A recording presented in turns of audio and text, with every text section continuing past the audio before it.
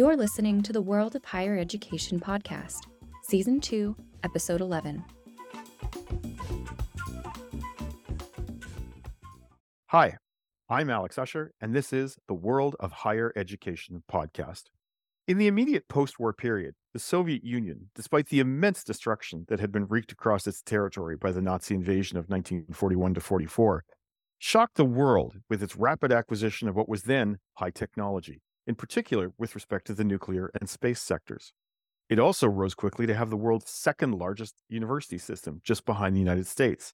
This prowess in education and science provoked huge investments in higher education and science across the Western world. But the thing about Soviet success in higher education and science is that they were actually two different sets of successes. Unlike in North America, science, big science anyway, was to a significant extent conducted outside the university system in a series of laboratories and institutes which belonged to a central academy of sciences. This approach was not unknown in the West. Bodies similar to the academy still form a major part of science systems in places like France and Germany. But in the Soviet Union, it was taken to a much higher level. The breakup of the Soviet Union in 1991 led to a crumbling of science across post-Soviet space. It wasn't just that funding for science and education collapsed. The very networks of science that crisscrossed the Union were broken up as well. And in time, policy for education and science began to diverge across these countries. Some joined the Bologna process and integrated it into a more Western mode of operation. Some abandoned their academies. Some did not. In effect, what was created was a whole bunch of little laboratory experiments about how well different kinds of research and higher education policy frameworks operate given similar starting conditions.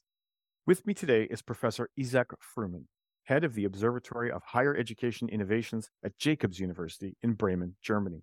He's the co-editor of two key books on what's happened to universities across the 15 ex-Soviet republics. The first, 25 Years of Transformations of Higher Education Systems in Post-Soviet Countries, appeared in 2018. And the second is Building Research Capacity at Universities, Insight from Post-Soviet Countries, which was out earlier this year from Palgrave Macmillan.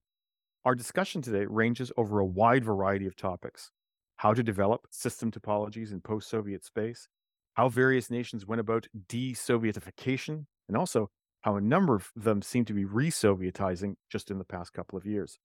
Isaac's range of knowledge across so many countries makes him an excellent guide to this set of topics. So enough from me, and over to Isaac.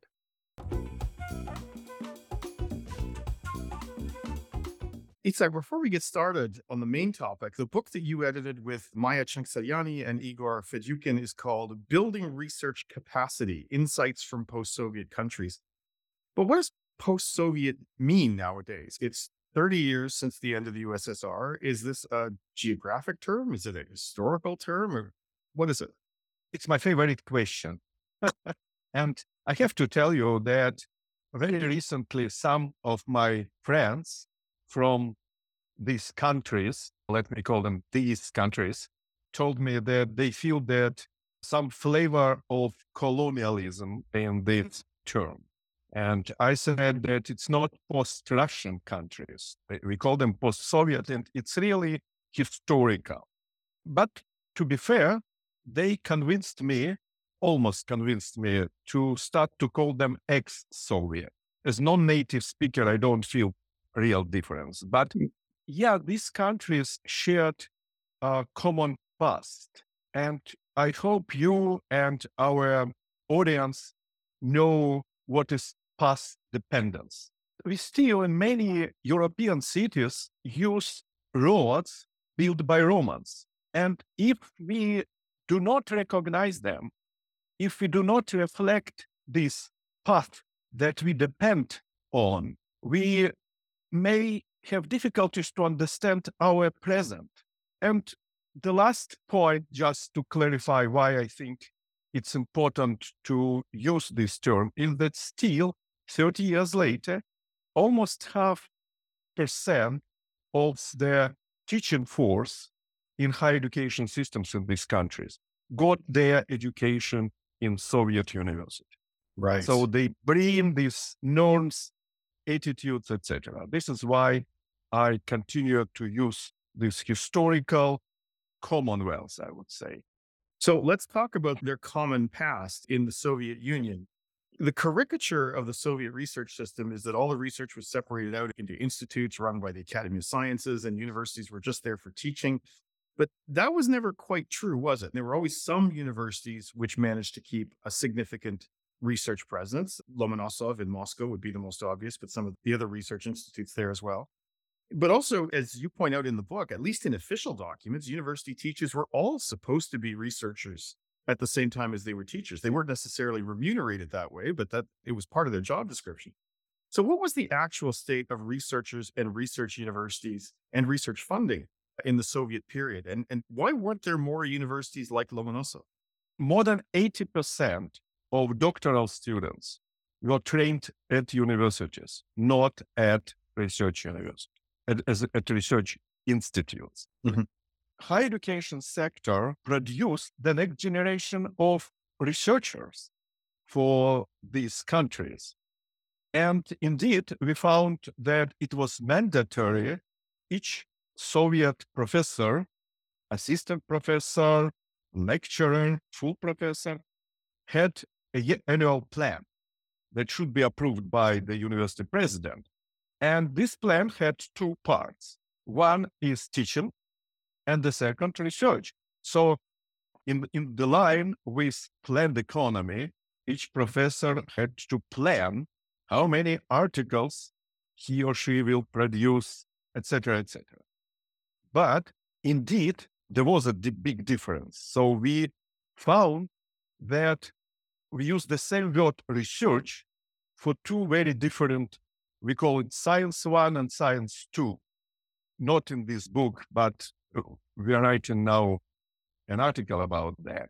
Because I would say that there was a kind of there were quite big distinctions between two sciences. Researchers within the Academy of Sciences, they had to compete on the global scale. They knew foreign languages, they read modern journals, etc., etc. Most of research that were done at the universities were very local, of local nature, we can call them. There was no real rigorous evaluation. There was no peer review. So I guess there were two different sciences, and we hope that there will be more studies on these differences between them. Interesting. What about the geographic dispersion of research universities in the Soviet Union? How much of the sort of the top class, the world class institutes and research universities were in Russia proper? Or maybe to put it another way, how weak and uneven was the base that the other 14 countries, successor countries, had to build on after 1991? That's a difficult question. It's politically difficult question, frankly speaking, because someone can accuse me to be kind of imperialist in a sense, but I would refer to a book written by Terry Martin, Affirmative Action Empire. Yeah, Terry is history professor at Harvard, and he did a great job to see how the Soviet government tried to build research and education capacities in different Soviet republics. It was part of imperialism, I would say, but imperialism which wanted to build not very vertical system, but kind of distributed system with many centers and highly specialized universities. For example, I got my PhD at University of Latvia, and there was Academy of Sciences in Latvia, and the best Soviet research institute on pharmacology, I remember that, was in Latvia. And I relatively recently in Turkmenistan. This is a country that we don't know much It's hard about. to get into. Yeah, I'm impressed. Absolutely, yeah. It happened when I worked for the World Bank, and I was talking with a person who was, before the collapse of the Soviet Union, a member of the so-called researcher at Research Institute of Sun Energy, because Turkmenistan is a very sunny place. Or I grew up, for example, in Siberia, where we have a lot of forest, and the Central Institute of Research in Forests and Wood was there.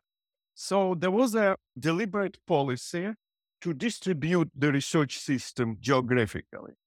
And it created then, after the collapse of the Soviet Union, it created a huge challenge because these countries inherited very imbalanced and strangely specialized system. In a sense, the Institute of Sun was too big for Turkmenistan, or Institute of Pharmacology in Latvia worked with industry in all republics.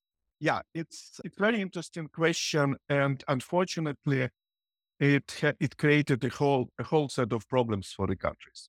So when we talk about change in higher education systems over time, and different countries have grown in different ways over the last 30 years, there's macro level changes at the government level, there's micro level changes at the institutional level.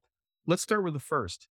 You have a sort of a typology where you say the Baltic nations plus Kazakhstan and Georgia are share one type of macro response or policy direction in the post-Soviet period, because those are the countries that dismantled their academies that either transformed the research institutes into universities or had the institutes absorbed into the universities. How difficult a process was this? What was the key to making that strategy work? That's a fascinating question. But before I come to it, I would say that we still don't have kind of comprehensive typology or universal typology. Mhm. In fact, when in 2017, we started a first project to compare all 15 countries. We published this book with Jeroen Huisman and Anna Smolentseva in Palgrave in 2018. We had a different typology based on different landscapes. And we had Baltic countries, Central Asia, Russia, Ukraine, Belarus, and Caucasus, more geographic. You refer to the typology based on the response to the challenges in building national research systems. And indeed, we found that there were some countries that decided to convert Academy of Sciences into clubs of senior scientists, I would say. For example, in Kazakhstan, they continue to receive some stipends from the government, but all institutes from the Academies of Sciences were moved either into universities or under the Ministry of Higher Education and Science. And I have to admit that there was no rigorous evaluation of the effectiveness of these policies, probably because all countries, unfortunately, invested very little into research in both cases. If they dismantled Academies of Sciences or they kept Academy of Sciences, we observed the decline of research funding everywhere, and it was probably more important factor than organization. Interesting. Okay.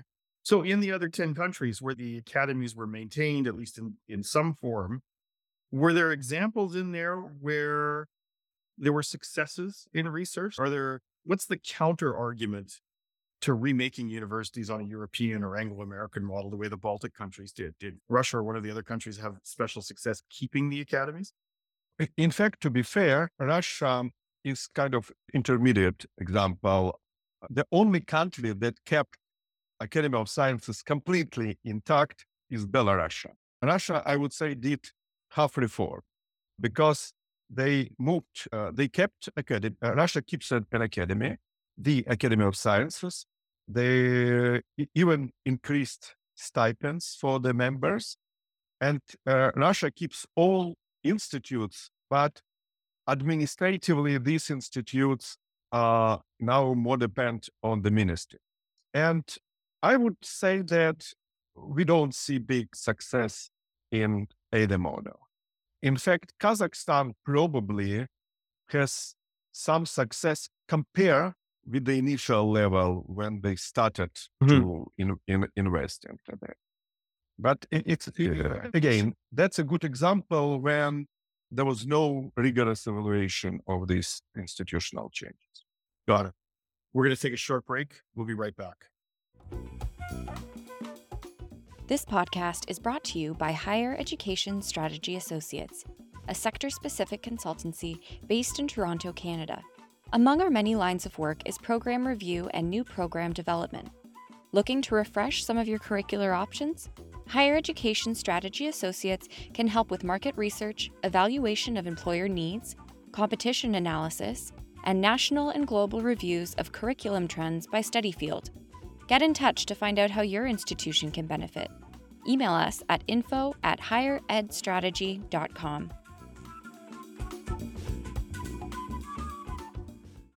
And we're back. So let's turn to those structural issues, right?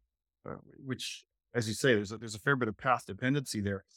In Latvia, Lithuania, Estonia, my impression is that those universities in those countries now look a lot like other Northern European universities because there were a lot of bilateral contacts and exchanges. And of course, there was integration into the European Union. And so they look a lot like the rest of Northern Europe. But in the rest of the ex-Soviet Union, again, my impression is just there's a commonality in the way that ministries of higher education try to control institutions. So the accountability relationships are quite different. And in the way universities themselves are run, your co-editor, Maya Changsalyana, put it in another book. She talked about rector feudalism, which is a term I love, actually. And that there's actually a fair bit of commonality across the other 12 countries that way. Is that fair? What would be the nuances you would put on that picture? We observe this not rector feudalism, but this managerialism, government managerialism everywhere. So I think that, yeah, that's an important factor. And indeed, the ministries have stronger hand in non-Baltic countries, let me say. Mm-hmm. But I guess that such factors like Bologna process and almost all countries joined Bologna process. Even now Russia declared that it left Bologna process. But so funny, they just call master level, they call specialized higher education and bachelor basic higher education, but it's still two-tier system. And another thing is the role of international ranking. So all the ministries now in all these countries report to the presidents or to their parliaments, mainly about the positions of their universities in international ranking. And this is much stronger force than strange regulations made by the ministry. Got it. What about the lives of individual academics? How much would have changed over the past 30 years if we jump over that decade where no one was getting paid and then the financial future was very difficult? If I compare someone now to the late 1980s, where would the changes in the life of an individual academic have changed the most? And what would have changed the least? I guess that unfortunately, indeed, there are almost no changes in kind of ceiling academic independence. Unfortunately, I agree with my friend and co-author Maya Changsalyana that it's a big problem. Academics feel very dependent on the rector, on the minister, etc. And by the way, it's important to mention that one of the legacies from the Soviet time is that there are no lifetime contracts. There are no tenure systems in most. Yeah, it didn't exist in Soviet Union. Every 5 years, you had to go through the competitive procedure that it exists today as well. Another thing that didn't change really is the huge teaching load. Despite all talks about research capacity, etc., I guess 90% of professors don't have teaching load less than they would have 30 years ago. And that's a huge problem. What changed, I guess that in many countries, again, not everywhere and not in all universities, but at universities that try to be leaders, this idea of moving from science 2 to science 1, when you have to not just publish something, but you have to go through rigorous evaluation. You have to publish in reputable journals. You have to reference international colleagues, etc., etc. That's very important change, and we observe it almost in every country, but not at every university, as I mentioned. Yeah.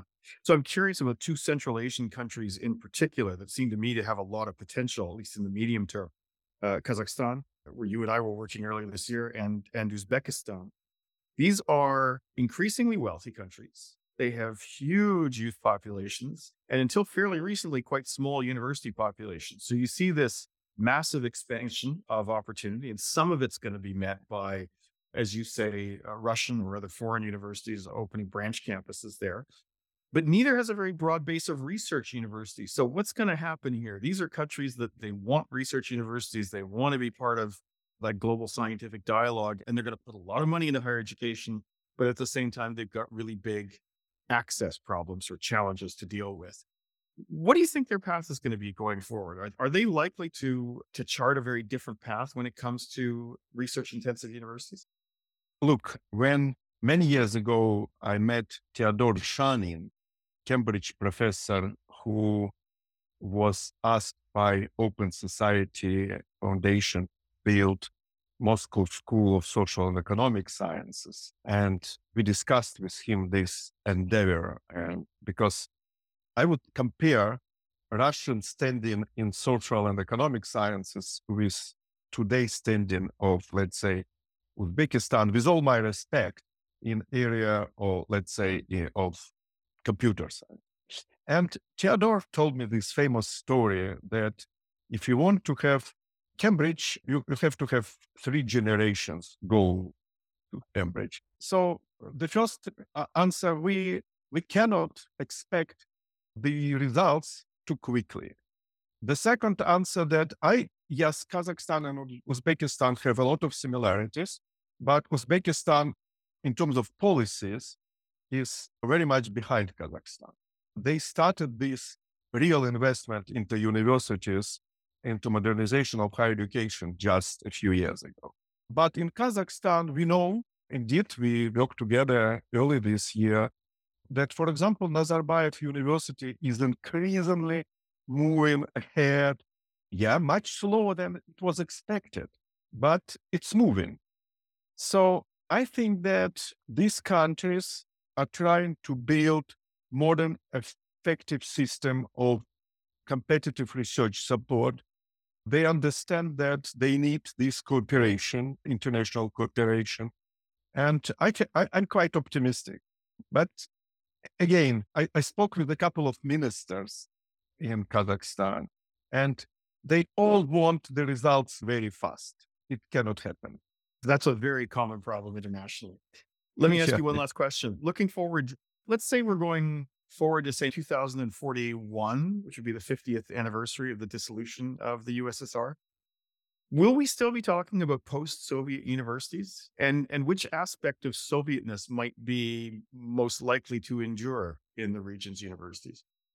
Yeah, I wish you and I will be able to check if what I'm going to say will be true in 10 years. I think that the picture will be more diverse. And unfortunately, I see that Russia and Belarus are trying to do what my colleague Igor Chirikov called re-Sovietization. They introduce, it's really ridiculous how many statements about glorious past I hear during the last 2 years. And that's another story, re-Sovietization of the Russian higher education. I know that many people are quite sober and they don't want to believe into these myths, but that's a policy now. I think that at least for a few countries, we'll talk about post-Soviet and Soviet legacy, I'm sure. Will other countries keep this legacy, in my opinion, depends from their reflectiveness. Again, I think that we have to study more these remains, these ancient roads. For example, there is a very simple example. The Soviet system was very highly specialized, and it had a lot of highly specialized universities, agricultural, medical, etc. China, many years ago, completely changed this system and established comprehensive universities.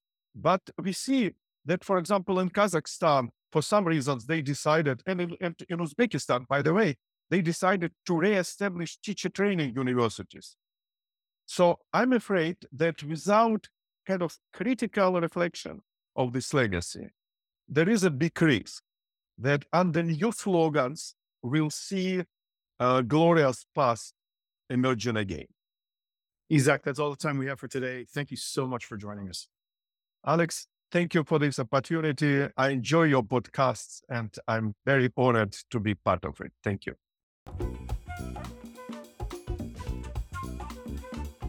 It just remains for me to thank our excellent producers, Tiffany McLennan and Sam Pufek, and of course you, our listeners, for tuning in.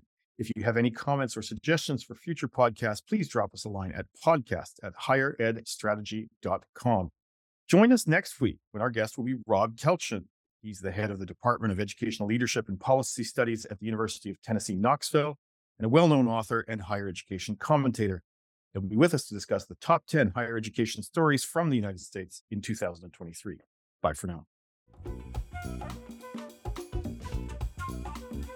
The World of Higher Education podcast is a Higher Education Strategy Associates production, produced by Tiffany McLennan and Samantha Pufek, hosted by Alex Usher, music by T. Bless and the Professionals. Thanks for listening, and be sure to subscribe on Apple Podcasts or your favorite podcast app.